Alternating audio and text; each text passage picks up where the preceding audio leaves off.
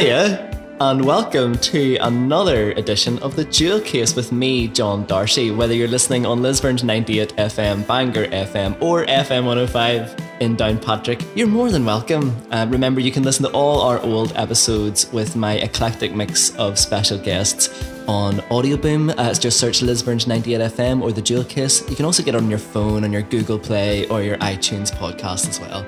Now, tonight, we are in the Mac in Belfast. We are in a room called The Den. It's very cozy. We have lots of nice plush sofas and cushions because with me are two very plush, nice, comfy friends.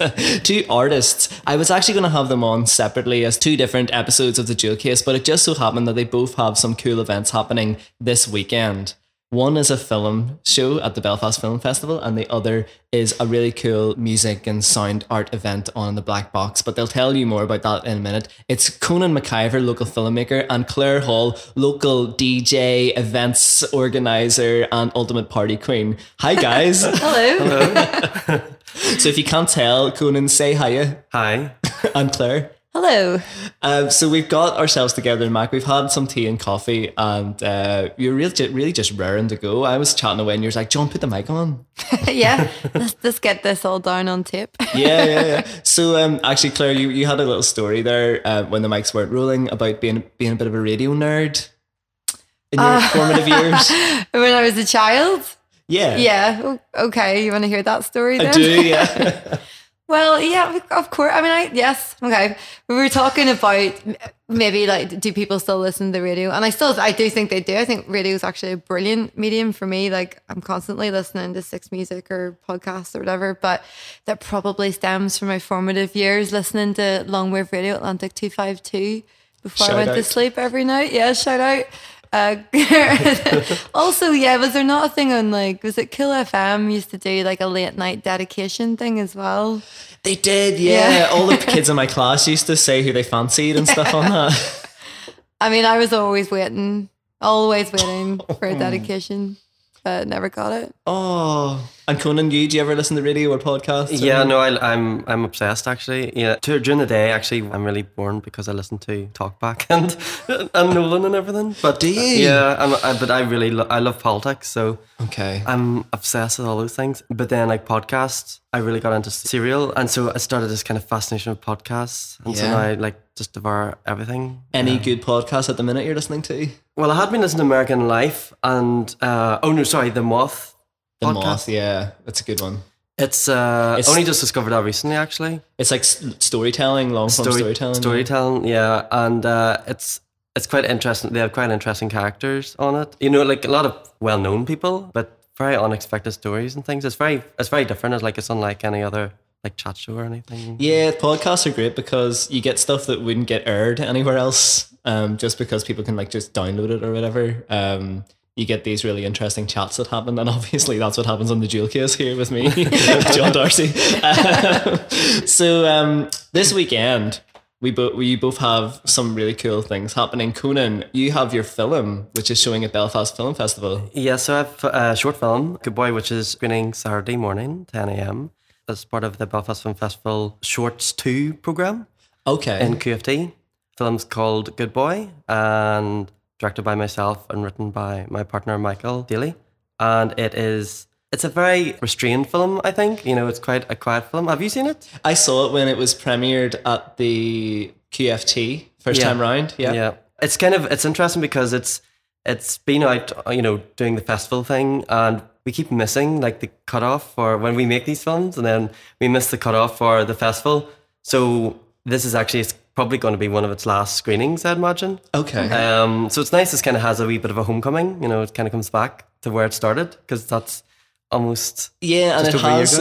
You sent it to a lot of different festivals about the place because obviously friends with you and Michael on Facebook, and he's post every now and again that it was in Los Angeles Film Festival or Chicago Film Festival, and it's been winning awards and different things. And I mean, it's it's had a wee life for itself, so we're pleased with that. And I think off the back of that, it really encouraged us to, keep making films together, because it was a bit of an experiment, the two of us working together, because Michael's a doctor, I make films, but this was kind of Michael's first foray into screenwriting. Yeah, that's an interesting story because he's a heart doctor. Right? Yes, cardiologist. Cardiologist. Yeah. That's the a heart doctor sounds like an agony uncle or something. Like Dr. Phil, a love doctor. Well, Michael likes to say he mends the broken hearts. And he got really into screenwriting. Or like he wanted to write, and then somehow this collaboration came about. How did that work? Well, I think what happened was that I had been making, because I work a lot in video art and installation and so on. But Michael was kind of asking why I wasn't making narrative, short form fiction films, and I had done, and it was just I had a bit of a hiatus from doing that type of work, and I just was struggling to find. Because I'm not a writer myself, or at least I haven't kind of committed to writing anything. I need to kind of find material that I want to work with. And I kind of was struggling to find stuff, or it wasn't kind of coming to me. So Michael really wanted to write something. And he was like, if I write something, would you look at it? And I was like, sure. So he wrote this script, and very soon, like quite quickly into the writing process, I realized it was something our sensibilities were quite similar, in terms of storytelling. So we developed that. We got funded through NI Screen, which was amazing, and I made the film, and then now you can't stop us. Yeah, and there's another one in the works as well. So we just shot, we finished one in February called Mother's Milk and Cookies. So now it's going out in its real life, hopefully, out to festivals.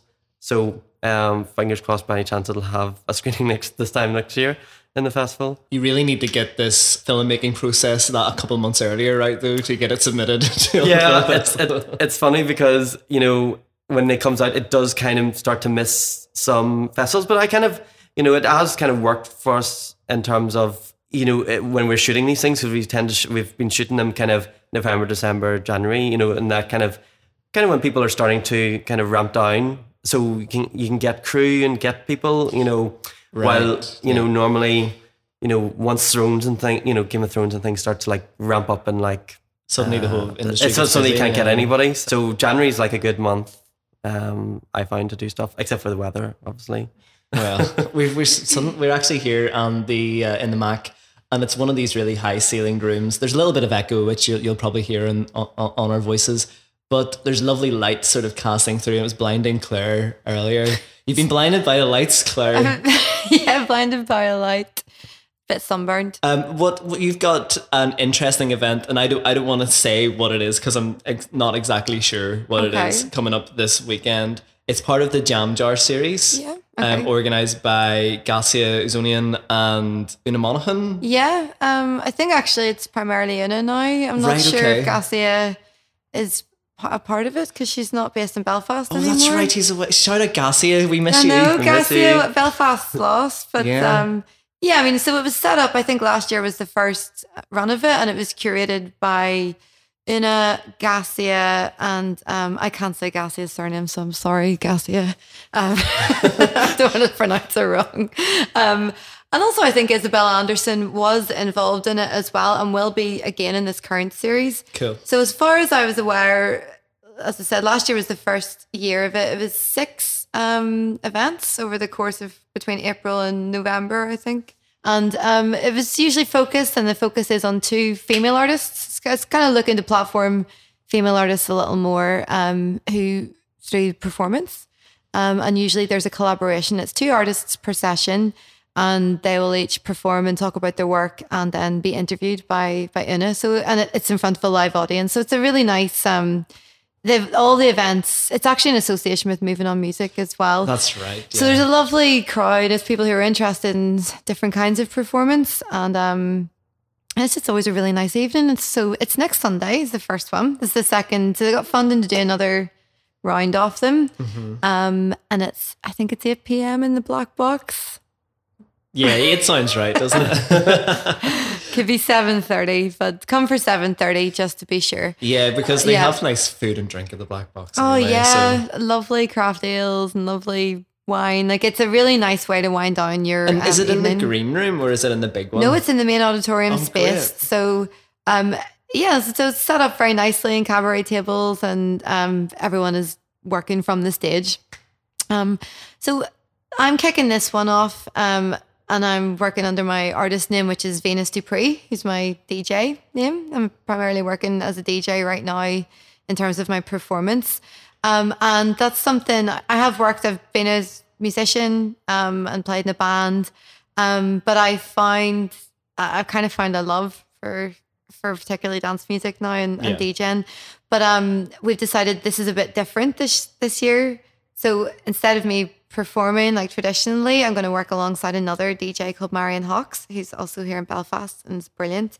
And we're going to do a night that's really looking at the DJ as a performer, not just someone who's playing a bit of background music for you in a bar. Yeah. And looking at that as actually, it's also, there's a lot of musicianship involved if you're DJing with vinyl or you're a digital DJ, you're curating a sound and you're curating an experience. And there's a lot of like technically I love now getting into it, thinking about sampling and how you're mixing. So we want to talk about that a little more, and then talk about ourselves also as women working in this industry, which most people are always like quite surprised to hear that you're a female DJ. Really? Yeah.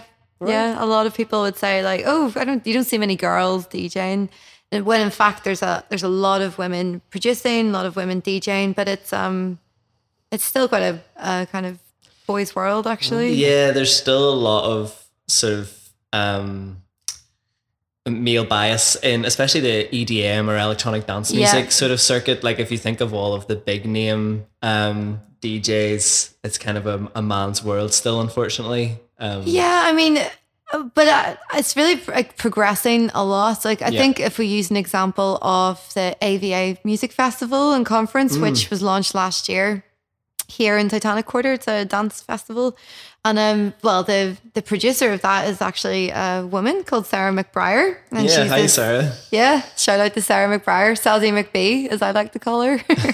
Well, yeah, but she's brilliant, and like I think this festival did a lot. Like from it's very grassroots in a way, but like it involved so many DJs, producers, and like visual artists who are working in like video work here actually down in Titanic Quarter, and it was brilliant. But the lineup last year was there's a lot of guys in it. I think it was mostly male actually. Sarah's brother is Matthew McBriar, who's one part of Bicep, who are a really well-known house duo who are producing from Belfast, and they're based in London, so they were kind of working on it together. But this year's lineup has a lot more women in it. There's a really cool girl I can't wait to see from Bristol who's called Shanti Celeste. Who else is DJing? But yeah, so I think there's a lot more visibility if you're saying that. So I think so that's what we want to talk about. I want to talk about that a bit more. Well, I think that the Jam Jar series is really great because it is highlighting female artists, but in a sort of left field area of music and sound work. Especially the last series had Isabel Anderson, but not doing her sort of folk pop music, doing her sort of more experimental, narrative-driven vocal and sound work where there's like projection on her body and different things. Really interesting stuff, like Una Lee as well, doing sort of Dada-inspired sound poetry and performance art. Mathilde Mirles, who's a field recording artist. And I don't know who's coming up in this leg of the series, but starting off with the electronic music, but from a curatorial standpoint. And that's how we're going to look at this one. But there's actually in the series, I think she's looking a lot at performance. So there's actually a girl, I don't know, it was maybe in a couple of months' time, called Dee Hexon. And she's a really interesting, really kind of abstract performer. She sings, but she creates all this. She's just beautiful, actually. She was performing last night in the film festival at a Blade Runner night that they did in the Black Box. But she kind of like creates like a whole character. It's how she looks on stage, from like her costume and her look. She creates all these visuals behind her. And then her music is very haunting. She's got this really haunting voice, and it's a bit jarring, but it's really mesmerizing to watch. So I think what Una's looking at a little more this year might be a little more just like performance as well, as in like maybe physical performance as well as just like an audio or performance. Yes, you're making a lot of hand gestures here to emphasize that performance. Yeah, I forget we're on radio. I still haven't got the webcam hooked up for the jail case, but we will do that someday. And will there be jam? Well, this is the thing. The last one that I went to, I think there was a raffle. Yeah. Yes, there's a raffle for a jam. Una gets some really nice. I was going to say handmade jam, but all jams are probably handmade. Some really nice, well picked jam. Yeah, it's from Sawyer's, I think, actually, in craft Belfast. Jam, artisan. Yeah, but I felt like it was a fix. You were there with me. Yeah. I was there. That was controversial. I was there, and you were there too. Yeah. We were all there. It was chili jam. And that's how we knew it was a fix. It was chili jam, and who won it? But the biggest chili fan, Paul Stapleton. He's a member. He's a colleague of Ina's. See, that's like that should be like a terms and conditions thing. I think TNC, no SARC people are allowed to win. Paul Stapleton cannot enter the raffle. Paul, we're on to you. Okay, Paul was actually on one of the earlier episodes of the Jewelcast. We were talking about his improvising and music career and what he's sort of doing with the students. And also, hi Paul, if you want to hear that, go back onto just search the jailcase.johndarcy.com and you can find that one. This Sunday, 8 o'clock at the Black Box in Belfast, Jam Jar, and hopefully Paul Stapleton won't win the jam this time. Yeah, and you can have a look on the Moving On Music website. They'll be hosting a page on there that can give you some more details. So you're saying you're going to talk a little bit about more of the performance in DJing. You're DJing regularly now, and you say that your sort of persona, or is it just a name, Venus Dupree? Well, Venus Dupree, came about... I don't think I ever thought I was going to DJ. I was just asked to do a mix one time from my brother's friend who ran a radio show at a student radio in Glasgow. And it was like it's kind of queer focused in what he was doing. And I did the mix for him and I didn't have a name. I didn't want to just be Claire Hall. And I had just started to get interested in a particular scene in New York called the House Ballroom community. Yeah. And this is a community predominantly made up of Black and Latino trans men and women, and LGBT as well. And the community was formed, officially in the 60s as a reaction to racism, even within a gay community.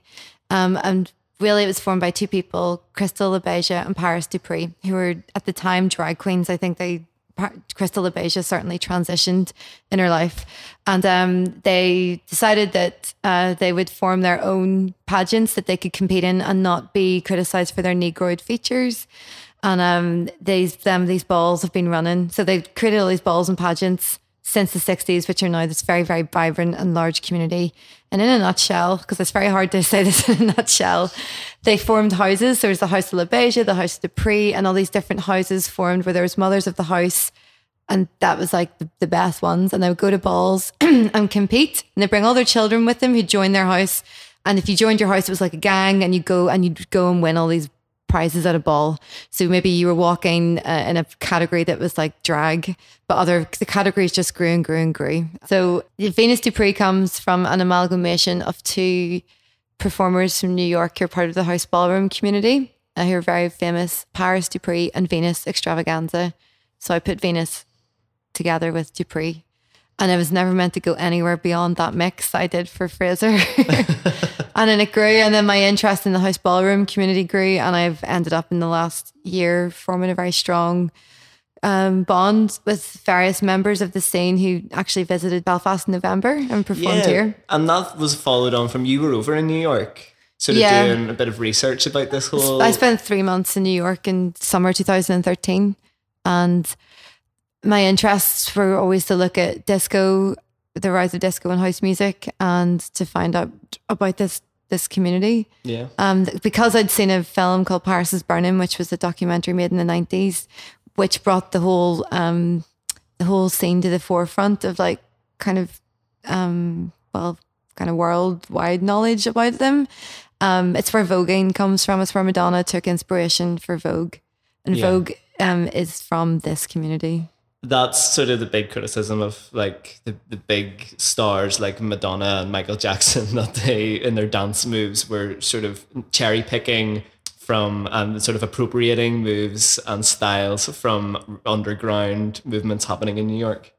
Certainly with Madonna, the reaction from the community to Madonna is that they hate her, and in the sense that Madonna never gave back to the community that she made so much money off, and never until Paris is Burning, you wouldn't have known that that's where it came from. That came from a marginalized, like, Black queer community. It was just Madonna sang about Vogue. And once you got back then from New York, was it an immediate, I need to get these people over to Belfast to put on a show and share this with everybody in Belfast? Well, initially, you see, I met a filmmaker who was making a film called Kiki, which is a kind of a contemporary film being made now. It's the first film made since Paris is Burning, really, that's gained any ground, but she was making it with members of the community. So when I was in New York, I met with Sarah Giordano, who's a Swedish filmmaker, first of all, and she brought me to a couple of balls with her, and I met a few people that she was working with, but it was in collaboration with people from the scene, particularly Twiggy Pucci Garçon. She's co-written it with Twiggy. He's this leader in the scene, and this Kiki scene is a youth-led scene of activists within the main house ballroom community. Okay. So my idea was just to bring her film here, but I was definitely interested in working with them. But their film just premiered at Sundance this year. Wow. And Berlinale. Did I tell you about this, Conan? No, I mean, I've been following it online, you know. Because Conan helped me. So basically the film wasn't ready. So we decided maybe as a precursor to the film even coming, it would be better if some members of the community came and performed in their Vogue categories or their runway categories in a performance here in the MAC, actually, but also talked about the community and talked about it from their...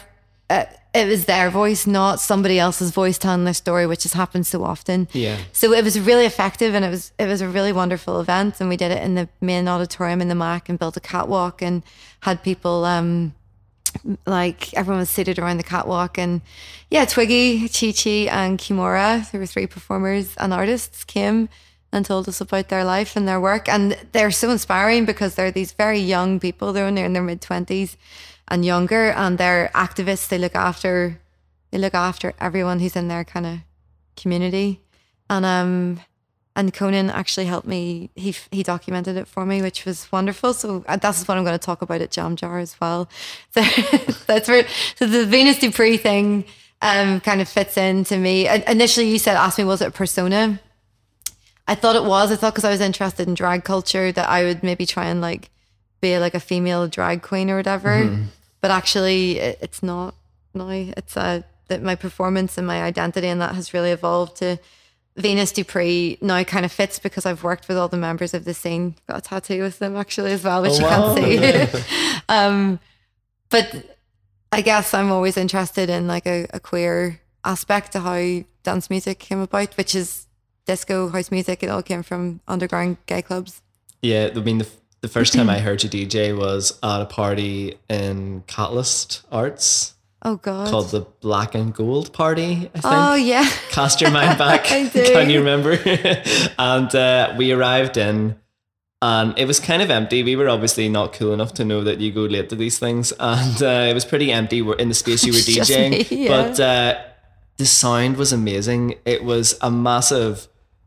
Well, if you don't know the Catalyst Art space, it was sort of cut in two at this stage, but still it was a massive reverberating chamber, basically these bare concrete walls and concrete floor and ceiling. And you started playing I'm Coming Out. And the drum beat, that drum fill at the start of it just boomed through the whole place. And it just started as I entered the room. And that's one of my favourite musical memories, actually, of my whole life, hearing that drum beat in that massive echoing space. And then I ran into the room and I saw you DJ and I gave you a big wave. I remember, and it was amazing.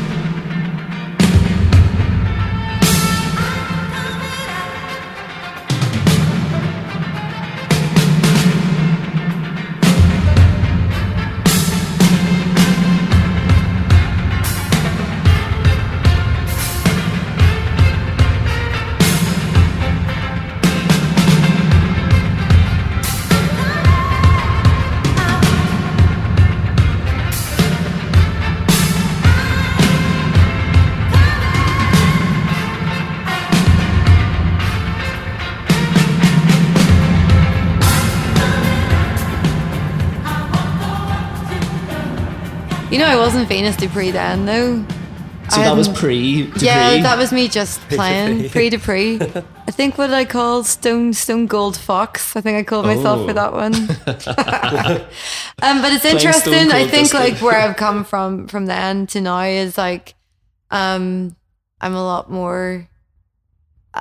I don't know. I feel much more confident in mixing and not just choosing tracks here and there. Just I'm interested in like curating a sound, but then like God, Diana Ross is an ultimate classic. You can do anything with her. But I suppose now that you've been so ingratiated in the culture that you're probably reaching for deeper cuts now and stuff that's like a bit more under the radar music wise. Yeah, because I think even the first time I would have started DJing, it was like about.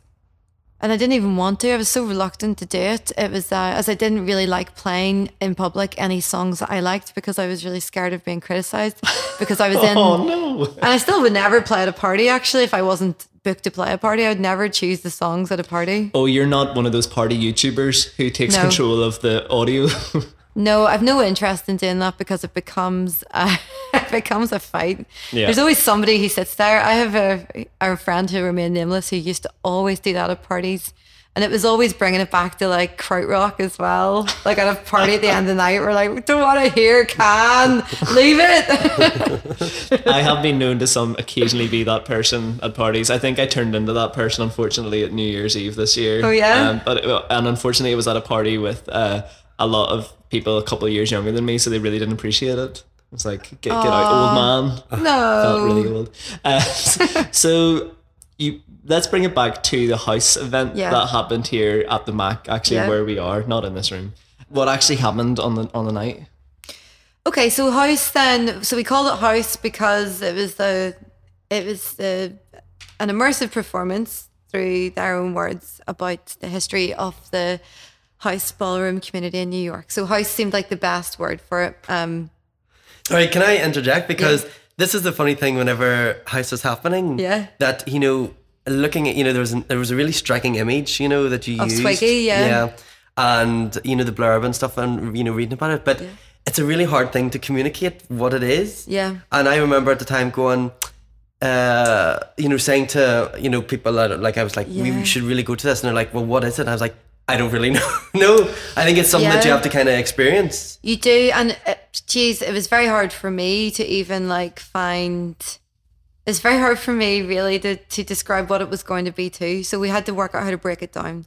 So it was a performance of two halves. And the first half was mixed between live performance and a video piece that they had pre-recorded and made in New York.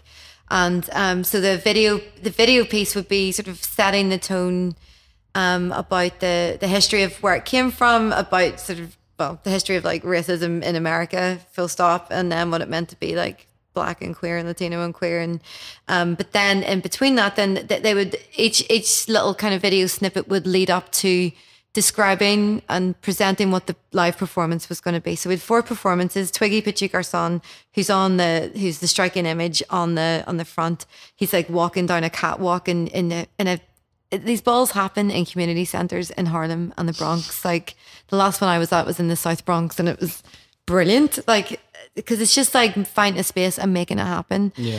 So Twiggy's all dressed in this like category, which was like intergalactic space realness or something. I don't even know, but he's painted green and he's got this incredible like couture outfit that somebody's made for him, and he just walks runway. And runway, very simply, is you walk like a runway model down a catwalk, and so the catwalk was T-shaped, and that's what runway is. So it would lead up to those performances. So Twiggy did runway, and then he did a drag performance where he lip synced the Jennifer Hudson song. I don't know what it was, but it's beautiful. He came out like beautifully in drag. And then Chi Chi came out and he did a Vogue performance. So he taught us all about what voguing is. And then Kimura came out and she walks in a category called face. And face is when you walk down a runway and everyone just, the judges just base whether that you win on how beautiful you are. Right. So they were introducing what these categories are to set the tone of how the balls work and the element of activism and the importance of the house ballroom community. So that was the first half. And that's what everyone was expecting. Everyone who came had seen Paris is Burning. They'd been looking at Vogan videos. They kind of had these little connections. So they were expecting a live performance. But I also then felt that the second half shouldn't be live performance. It should be a live discussion where we all came back out in the runway and I interviewed them and we sat. So people seated all around in the flat floor of the Mac, like all around the runway. And it was a really intimate discussion, even though there was 300 odd people in the room. And they talked about it was brilliant because then you got to see them as people. Because I realized it had to be documented. I had to remember what it was looking like for this very reason of showing people. And then Conan was so brilliant because Conan captured it perfectly. Yeah, how do you document a sort of multifaceted event like this where there's lots of people moving to different spaces and it's sort of a 360 audience perspective?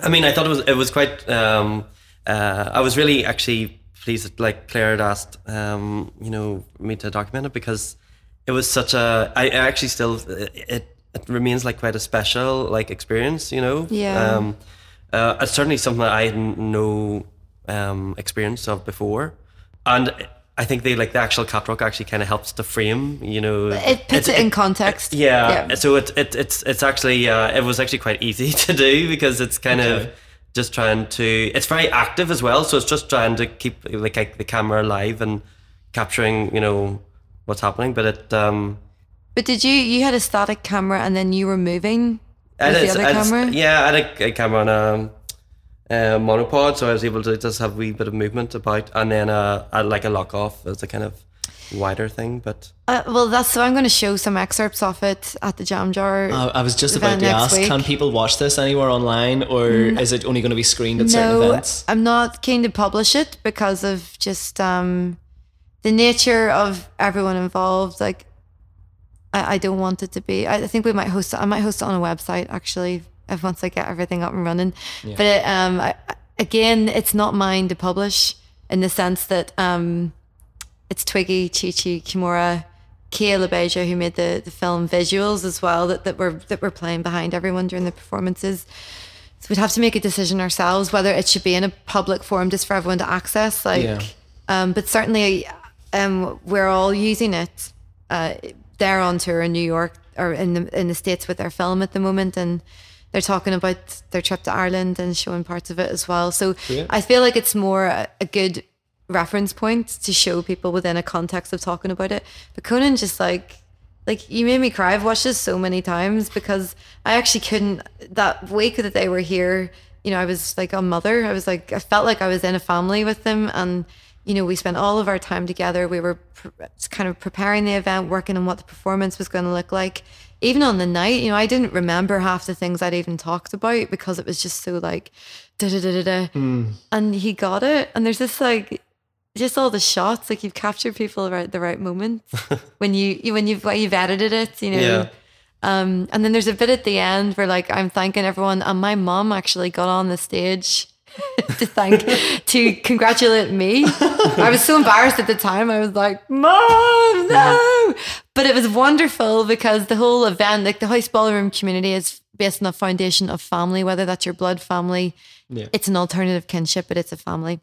So my mom got up, and that was the first time she'd met all of them. And then, I'm like, all right, everyone. Then we turn up To Be Real by Cheryl Lynn, and you've got the soundtrack perfect. And he's filming it, and it's me and my mom and my brother and Twiggy and Chi-Chi and Kimura all on the stage, like hugging and laughing. It's like the end of an indie film, but a really glitzy one because everyone's sequined out. To be real.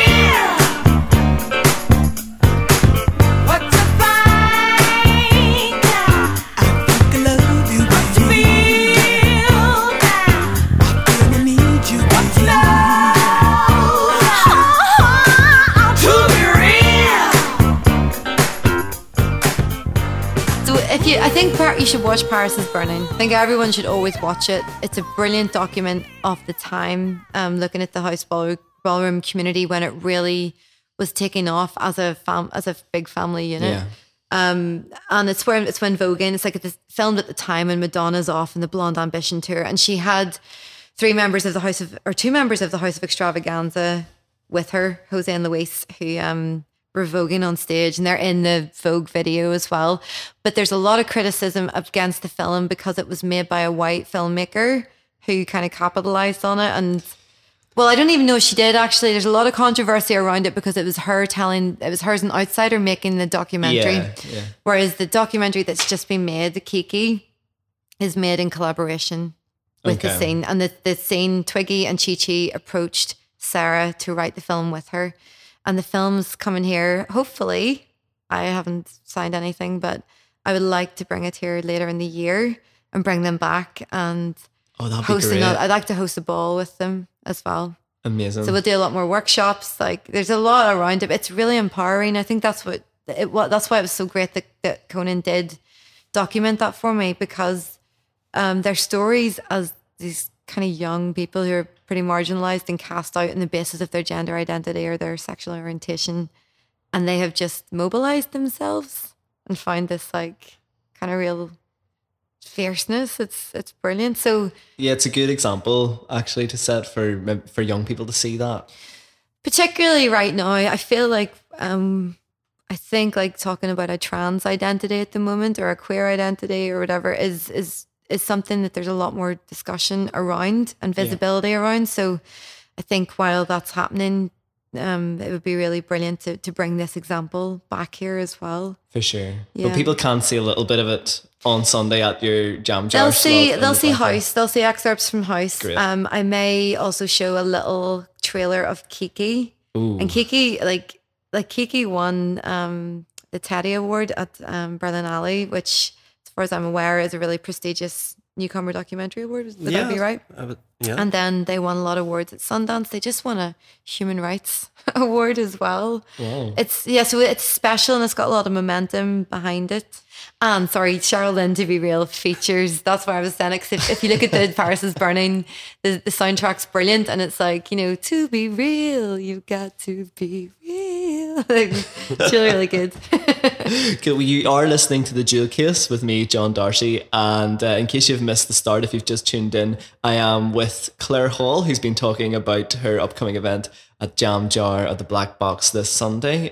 She's going to be showing some excerpts from a event she put on called House, which were documented by my other special guest tonight, Conan McIvor, who's a local filmmaker based in Belfast, but actually not from Belfast originally. No, and this has kind of got some attention recently. Oh, really? because last weekend or whatever, actually went home for a family dinner. I'm from Cookstown, Mid-Ulster originally. Shout out Cookstown. Hello, Cookstown. Shout out to Mid-Ulster. I never hear that term enough. Yeah, it's fun. People know I'll say Ballinderry, but then because obviously there's Lisburn Ballinderry, really? I have to kind of qualify it by saying Ballinderry, Cookstown, Mid-Ulster. So I was back home for a family dinner, and then whenever I came, everybody was asking at the dinner, what I was doing and different things. That was all cool. And then once I got back to Belfast, my aunt, who was actually at the dinner, had tagged me in the Mid-Ulster Mail, had done a story about Good Boy. Oh, lovely. About the film. And so I was kind of caught by surprise because I had no idea that it was happening. Was it like Local Boy Does Good? Basically, sort of yeah. Brilliant. Yeah. Did they have a really cheesy press shot of you? Yeah, it's in the there's a press pack for the film, that goes to the festival, and there's a really old photo of me with curly hair. It's very dark. It's very moody looking. Well, whenever you're out now, plugging your film and doing your press tours. It's Michael, your partner, who's the screenwriter for the film. You direct and produce the film. Michael is the writer. Is that how the relationship works? But so, he's the mouthpiece usually, right? Well, then he should be sitting here, but no. Michael's the brains behind the operation, I guess. To be fair, it's interesting because Michael's my writing partner and my life partner, but it's kind of interesting because he really is like a catalyst for me in terms of supporting me and kind of pushing me to kind of do work. So I was just going to clarify that Michael is definitely the writer and producer. Oh, he's the producer. Well, he makes things happen. You know, I'm really bad at Oh making yeah, well things explain happen. this because I think some people, well, a lot of people, the majority of people who haven't really been in the film industry or anything, when they see like director and producer, don't always know what those roles actually are or mean. So, and what's best boy grip? Or gaffer? I know. Who's he? Yeah, and yeah, that's funny. I mean, these terms, yeah, they're quite nuanced, I guess, whenever you're in it, but they have very specific rules. And then, you know, on a short film, basically you kind of do everything yourself anyway. So yeah, the distinctions are even more, the rules are a bit more fluid, I guess. So for instance, in the last film that we just made, Mother's Milk and Cookies, Michael and I produced it ourselves. So it was kind of an unfunded short, because I just really wanted I didn't want another year to pass without having made something. And we're kind of working on a couple of bigger projects that they kind of require like a longer kind of lead time. Okay. So I was just kind of keen just to make something. So I'd said to Michael, let's just make it easy for ourselves. And, you know, what would it be like if we just got 2 actors in a room and made a film, essentially? And that's what I said to him. And then he just went off and wrote the script, which was Mother's Milk and Cookies, which is a kind of it's a story about a middle-aged gay couple struggling to come out, which I think is kind of not a very often told common story, you know. But I think it's particular resonance here in Northern Ireland, you know. For sure, yeah. And so we were really fortunate because we got 2 great actors, Noel McGee and Nigel Mercier, if I can say his name. And they just gave up their time and we just shot it in a day in a friend's house. And the next one, which we're shooting at the end of July around Spelga Dam, it's called Dam. And like the catalyst for that really was after doing Mother's Milk and Cookies, it was so just shooting something in like one location with 2 actors was great. But then shooting inside, obviously you need lighting and that. So I was like, right. And I've been a bit inspired by The Revenant. You know, it's all like natural lighting. I was like, right, so the next stage is to write something for 2 actors outdoor, like exterior. So basically just turn up rock up with a camera and just shoot something. Okay. So it was Mother's Milk and Cookies. You've got a project in the works, but the film that's showing this Saturday is your first short film produced with Michael. Yeah, so Good Boy is our first film together as a writing, directing team. And it's funny with these things, it's like the lead time tends to be there's like a lag, you know, like we made this film over a year ago now, and so it's weird like that it's taken this long for us to kind of but just the nature of festivals and you submit, you send it out there and you wait months to hear back and so on. So, can I ask, what's Good Boy about? Yeah, sorry, I probably should have said that at the front. So Good Boy stars Laura Hughes as Alice, who gave her son up for adoption, or she's searching for the son that she gave up for adoption before she dies. She's dying from cancer, so she's trying to find a way. So the whole setup of the film is that we arrive that Alice has found her son, biological son, and she's trying to find a way to introduce herself to him. And that's kind of where the film kind of takes off. So I can't really kind of spoil it for you. You have to come down and see it. Definitely. The tricky thing is with short films is how you get across like a really succinct, meaty subject in such a short period of time, and how much dialogue do you put in, how much can you explore a character in that short time scale. It's a really interesting form and has its challenges, and I think that's something I'm constantly learning about. It's just if you look at how we've evolved, and Michael and I, we're constantly learning to kind of refine and just kind of be more concise with our storytelling. So Good Boy was like 9 locations, with, I'm trying to think of how all the cast members, there's like five cast members. Plus dog. So, and we broke the rules, like we had a child and a dog. So, just try all the really hard stuff in your first film. Yeah. And we shot it in 2 days, which was amazing. Like, I didn't realize what we had actually achieved at the time, because whenever I would say to people afterwards, well, over the 2-day shoot, and they were kind of taken back. They were like, "You shot this in 2 days?" And we're like, "Yeah." Yeah, when I saw the sort of the breadth of what was in there, so much stuff crammed in, different angles and shots, and even thinking about if you're out with a camera, right, trying to get good light and good takes of things. Like any of those shots could have taken like a whole day to get, but you did all of that in 2 days. Yeah, I mean, it was really, we were just lucky, and also, I mean, we had a really fortunately we had a really strong crew that, like Angus, our DOP, is he is so quick, and he has like a really tight team that he works with. And also we did a lot of prep in terms of finding locations. So we shot it all in Dundrum, outside Newcastle County Town, and so we have good friends down there. I'll give a shout out to Bridgine, and hi Bridgine. She has a pub down there, Gilroy's, so that was our unit base. I mean, she really sold the location to us.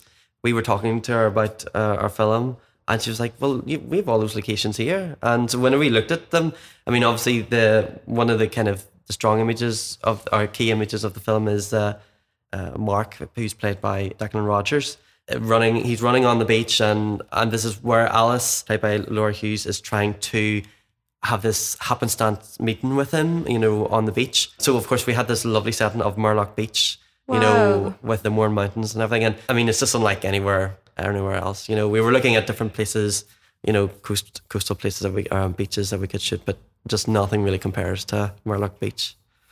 Yeah, some beautiful shots in that film as well, but also some really intimate interior moments as well. And it's quite mysterious the way the story plays out within the film. Again, it's a short film, so it's all packed into this short time scale, but you're left wondering about certain things. So there's room for the audience's own interpretation. Yeah, it does.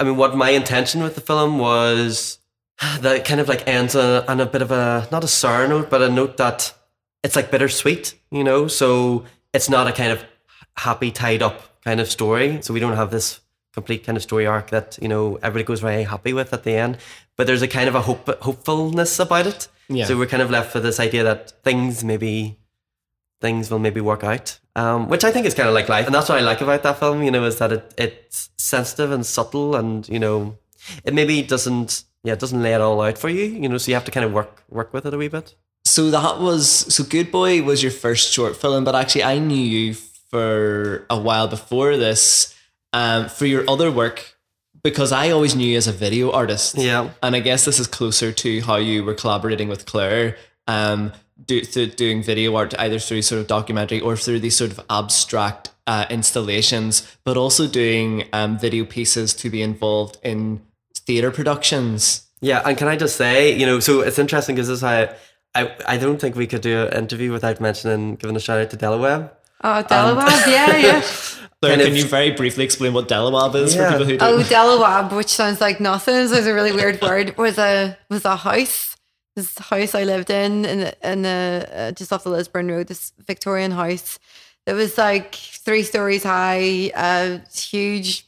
Like, it was kind of like almost like saddest house in it's like Miss Havisham you would expect to have lived there. It was just full of like old like antiques, whatever. But 4 of us lived there, and it was an art space. We had an art gallery in it. We used it for gigs and performance space, and it kind of was for a while just like. And it was a house of artists and musicians. Yeah, and it was a nice kind of there. mecca where things just happened.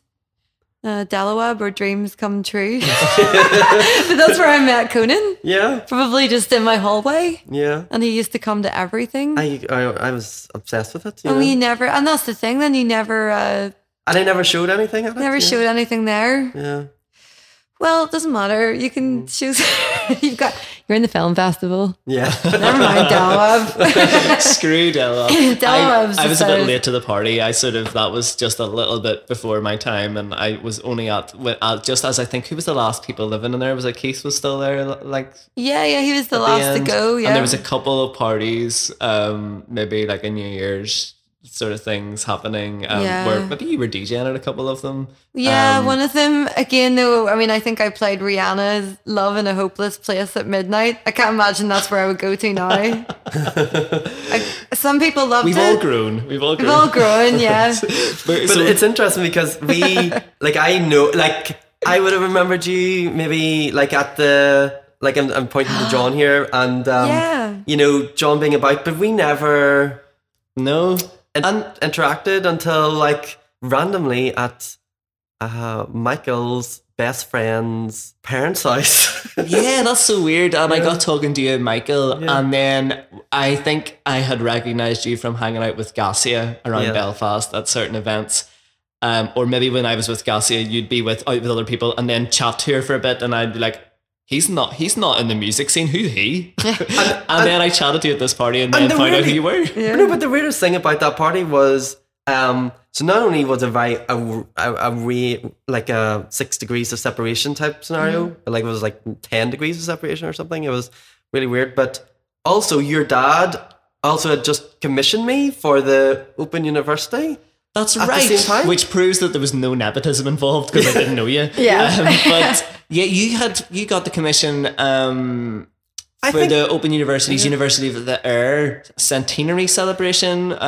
Yes. And you did a public art piece in the kind of grounds of City Hall, projections. Oh, I remember that. Yeah. Yeah. And they were really cool because it was visuals projected onto these fishing wire frames that you had made instead of like a normal white screens canvas. That were kind of fabricated by 35 miles of fishing wire.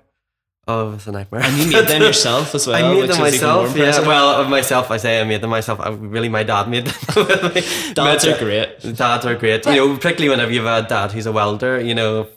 So. But did that, Conan? Just thinking about that made them kind of look like holograms as projections, didn't it? Yeah, I mean, it was. So that kind of harks back to a theatre production I was working on at the time, or before. Sorry, called Planet Belfast, which was in the Mac here. And with Tinderbox Theatre Company, I was working with Kieran Bagnan, who's a great set designer. He's brilliant. And lighting designer as well. And he's phenomenal. And we were just kind of, Mick Duke, who's the director, really wanted just to kind of challenge, how we were going to incorporate this projection and design into the story. I think Kieran and I were brainstorming, and I had used to work in retail doing windows, and so you used to always use fishing wire because to suspend things. And I always really liked the fact that the way it interacted with the light was quite interesting because it could be at times, depending on how you light it, it can be invisible or it can be very almost like, not fluorescent is the word I'm looking for. It's an iridescent. No. Yeah, iridescent sounds like the right word. Yeah, let's go with iridescent. Glowing, shiny. Shining. There's incandescent. There's like candles, and then there's another one that is like blue light. But I forget. Sorry. Yeah. So anyway, it just always kind of registered with me, and so then I started to kind of. So we looked at this, and I kind of made up this test screen, and we were like really impressed with how it splits the kind of image, the way it kind of, the interaction of it with projection. And this is where the title of the show came out of, the fact that it becomes very luminous, kind of. And luminous was the word, I guess. The whole project was called Luminous Curious Journey. Of which the City Hall was the luminous part, I guess. And actually, funny enough, I got asked by the Ulster Hall because they were sort of hosting a couple of readings and workshops because at the time I was doing the Belfast City Choir project where I would do these literature themed walks where the audience would become part of this like sort of group chorus, and we would improvise songs based on local literature like Sinead Morrissey, Kieran Carson, Alan Gillis, texts about Belfast and its regeneration and redevelopment post-Troubles. And Jan Carson, who was programming at the Ulster Hall at the time, thought it would be cool to get us to do like a sort of walking tour as part of this. And so we were walking past your projection as it's happening. So it's all sort of linked together.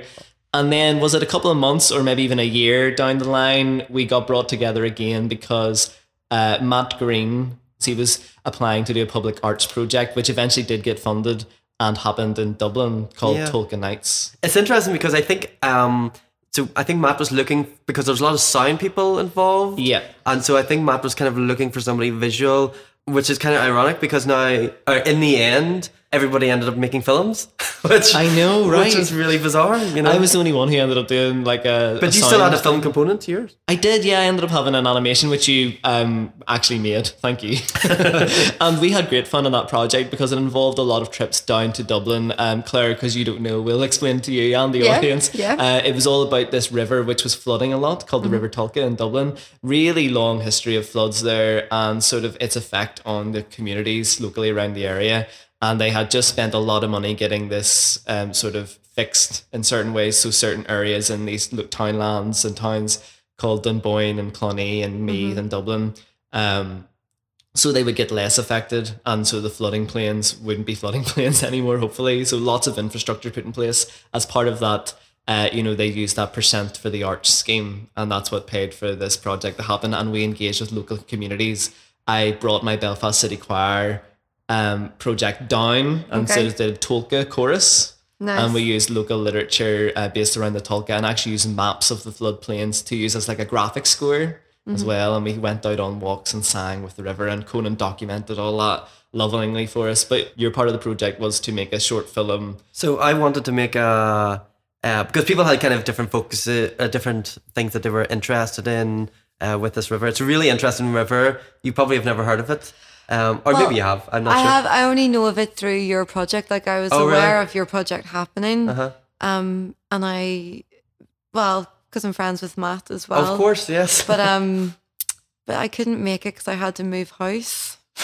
Whatever. On that day, and I was a bit like, I was like, could I just get a bus to Dublin and get back, and then get up next morning and move house? And it was kind of it was weird because also it completely flooded. Like, do you know what? Not the river essentially, but it was torrential rain. Wow. I knew that. Yeah. I mean, the center piece of the output of the project was this live event which involved a performance of the Tolka chorus and screenings of the films and videos that were made, the documentaries and things like that. But it was done in a park, obviously, a park in Blanchardstown, just on the north of Dublin, that the river ran through. And of course, luck might have it that the night we did it was poured all day and all through the time of the performance. Which actually, looking back, it was fitting. It was very fitting. Yeah. But looking back then, for me, the major sort of outputs for the project were actually the engagements we did before the project, the engagements with local community groups and wildlife associations and different people, experts on the area. And the other parts of the output were these two events either side of the screening night. One was a symposium in the National Botanic Gardens in Dublin, and one was a pub quiz. So we actually devised our own pub quiz based on everything we had learnt about the Tolka, the wildlife and the flora, the fauna, mythology that Conan explored through his Our Lady of the Tolka film. So the film I made called Our Lady of the Tolka, which is its name taken from a poem, turn of century kind of poem about this idea of the Tolka being watched over by Our Lady, and I think there's something like 7 or 8 kind of statues of the Virgin Mary along the River Tolka at different points. So it seems to have this kind of relationship with Mary. So I kind of created this experimental film that starring Susan Davy as this kind of Lady of the Tolka character, her journey through time, if you like. I think we're gonna have to, this has been really interesting getting the three of us together. I think we're gonna have to leave it there, but I'd love to chat all day. Actually, do you know what, I'll just come to your screening on Saturday morning, Conan, and I'll come to your event there on Sunday night, and then we can hang out again, get some pizza. Let's just spend next weekend together. I mean, I've got my film festival pass, so I'm up there from next next Saturday getting the good of it. Cool. Yay. So thanks a million, Claire Hall and Conan McIvor. This has been The Jewel Case with me, John Darcy. You can catch all the old episodes online. Just search for The Jewel Case. Do you know what? Will we end on a little song? Yeah, I think we should. Well, all our stuff's happening this weekend. Saturday morning, we've got Conan's film showing at Belfast Film Festival. You've got your gig on Saturday evening at the Black Box, Claire. Have we got a song that would maybe sum that all up together? We have. I think we should play, it's one of my favourite tracks to play out, and it's called Weekend by Class Action. It's like, baby, we'll find a way to spend the weekend.